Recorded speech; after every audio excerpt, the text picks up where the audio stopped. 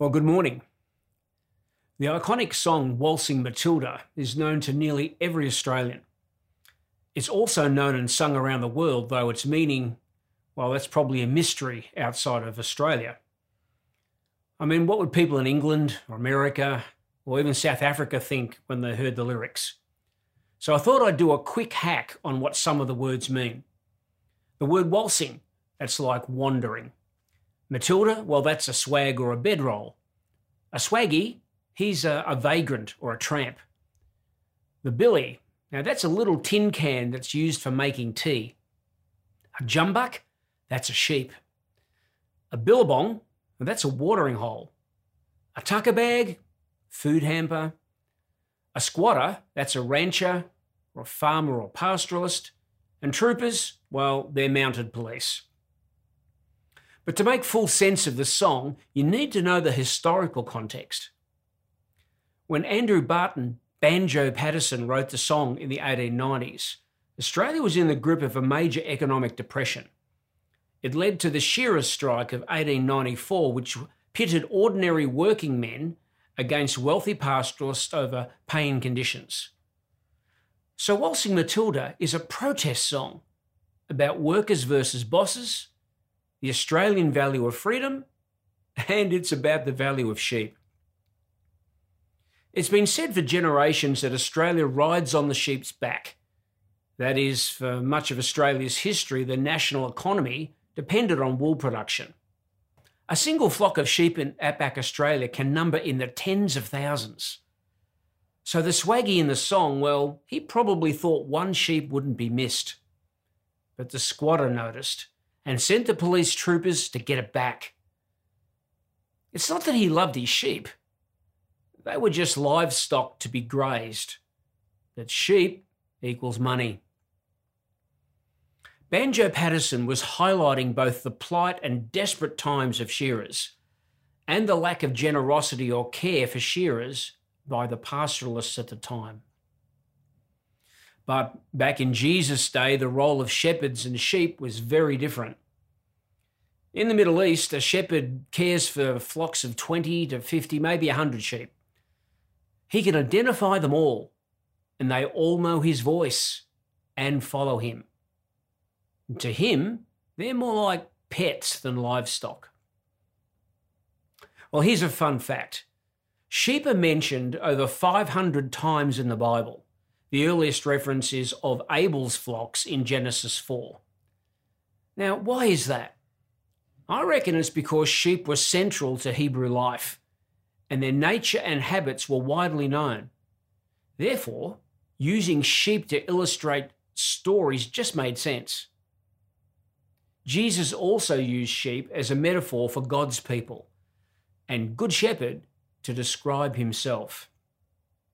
You know, this is yet another example of how Jesus turns the views of society upside down.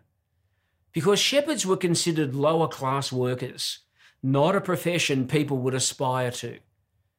Yet Jesus says he is the Good Shepherd, like saying today that you're a great rubbish collector. In describing himself this way, Jesus both humbles himself and exalts the role of an ordinary shepherd. So let's look at a word portrait of Jesus found in John's Gospel, one Jesus paints of himself. And I'm reading from John chapter 10, verses 11 to 16. I am the good shepherd. The good shepherd sacrifices his life for the sheep. A hired hand will run when he sees a wolf coming.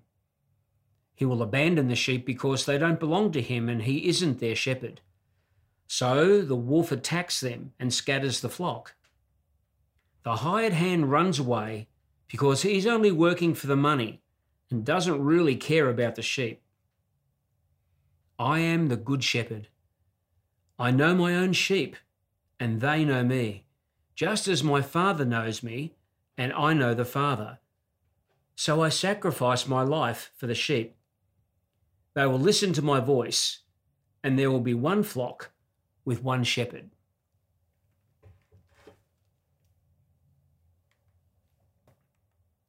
In biblical times, people knew all about bad shepherds. about unrighteous leaders. God regularly sent prophets to berate the kings of Israel for being more interested in caring for themselves than God's people. So, what was Jesus announcing when he referred to himself as the Good Shepherd? Well, firstly, that he loves his sheep, even unto death.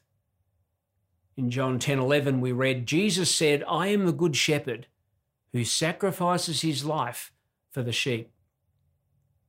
A person hired to watch a flock might abandon them if his life was threatened by a wolf.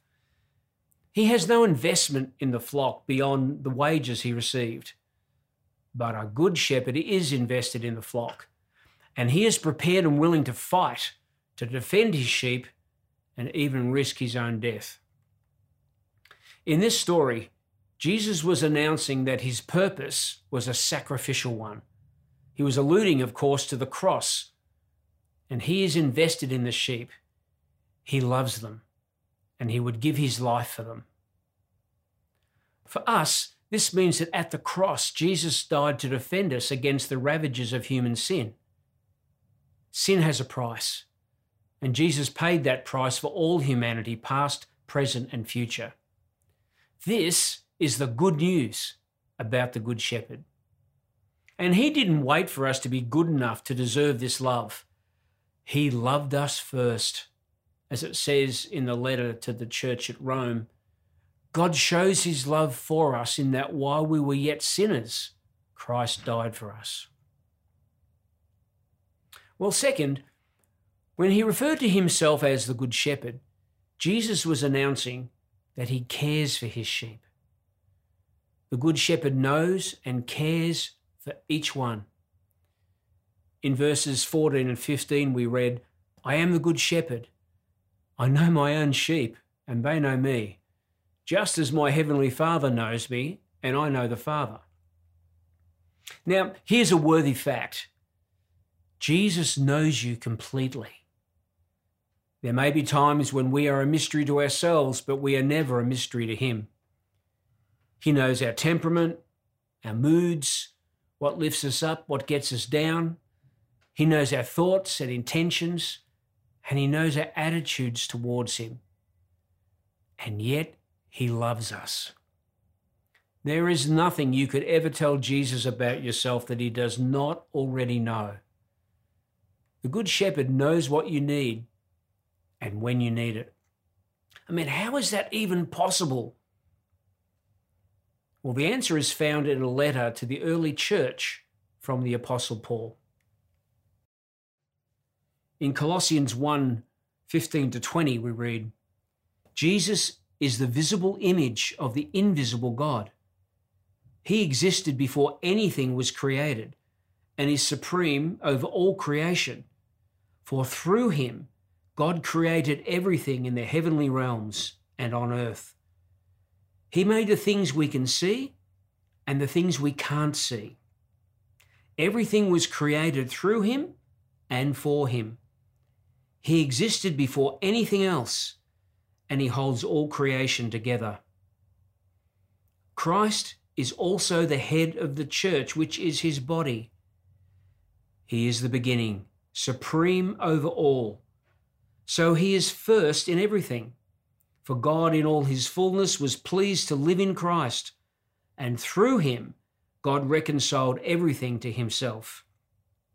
He made peace with everything in heaven and on earth by means of Christ's blood on the cross. Jesus is not distant from us, but is present. He is called Emmanuel, meaning God with us, and even more, he is for us. He knows us personally as only a creator God can. And it's from that knowing that the Good Shepherd cares for us. Well, thirdly, when he referred to himself as the Good Shepherd, Jesus was announcing that sheep recognize the voice of the Good Shepherd and follow. In verse 16, he said, My sheep will listen to my voice, and there will be one flock with one shepherd. As sheep respond to the voice they know and trust, and no other, They are deaf to any other master than their own. And I wondered how Jesus, a carpenter, would know about this aspect of shepherding and sheep. Well, I found a clip on the internet that you'll find interesting. Let's have a look at it.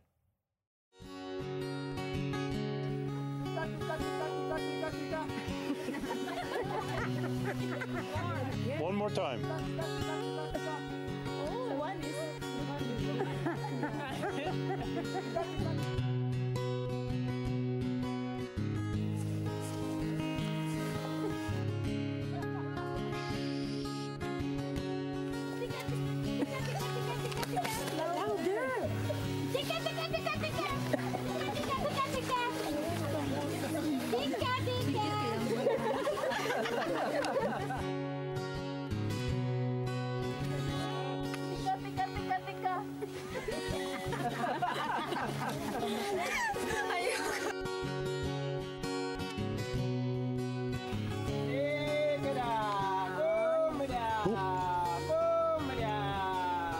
Look at them, look at them.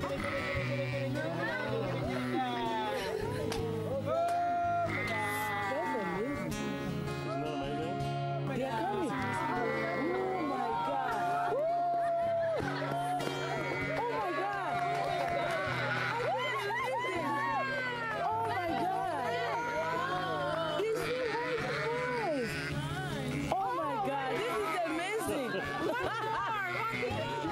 that amazing?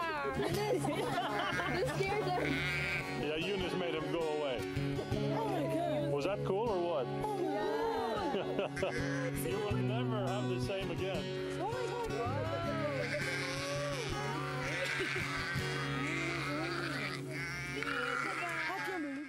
How amazing is that? It's God's intention for us to hear the voice of Jesus and to follow him only. He is the Good Shepherd. We follow one voice to become one people, his church. Well, this leads to the visual portrait of Jesus we've chosen for this week. It's not a picture of sheep, but shows the loving and caring heart of Jesus.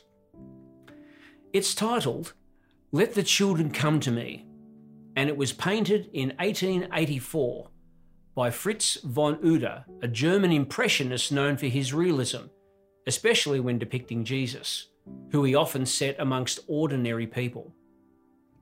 The painting reflects the story of Jesus as told in the Gospel of Luke, and it goes like this. Jesus called for the children and said to the disciples, "Let the children come to me. Don't stop them, for the kingdom of God belongs to those who are like these children." That's from Luke 18. You see, in Jesus' day, and sadly in many places in the world today, children have little or no value in society, and they were often prevented from participation and learning. Jesus reprioritized children and drew a parallel between their innocent faith and the kind of simple faith needed to enter the kingdom of God. I love how Uda depicts the priorities and capacities of Jesus. Jesus allowing all the children to approach. Jesus comforting one child on his lap and yet extending a loving hand to another. Jesus giving children priority of place. Don't miss this point. Jesus considered all humanity to be his children. We are all children of God. We are his first priority in all creation. We have his love and his protection. We have his care and his concern. We are his sheep, and he is the Good Shepherd. Let's pray. Father God, we thank you for your total care of us. We thank you that your relationship with us is personal and intimate. We're not just people to do things, but we're people to be loved. And we thank you that you love us deeply and personally, and that you paid a price for us at the cross. Thank you for bringing that reconciliation to us and overcoming the barriers that our sin created and providing a way for us to relate to you openly and to have a pathway to heaven.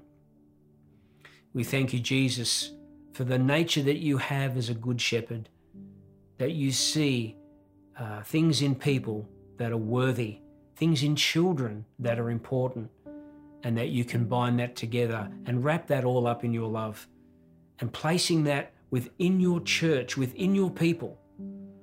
Jesus, help us to listen to your voice. Help us to be one united people. Help us to be your church so that we may achieve the purposes that you have for your church in the world. And we pray this in your name as the Good Shepherd. Amen.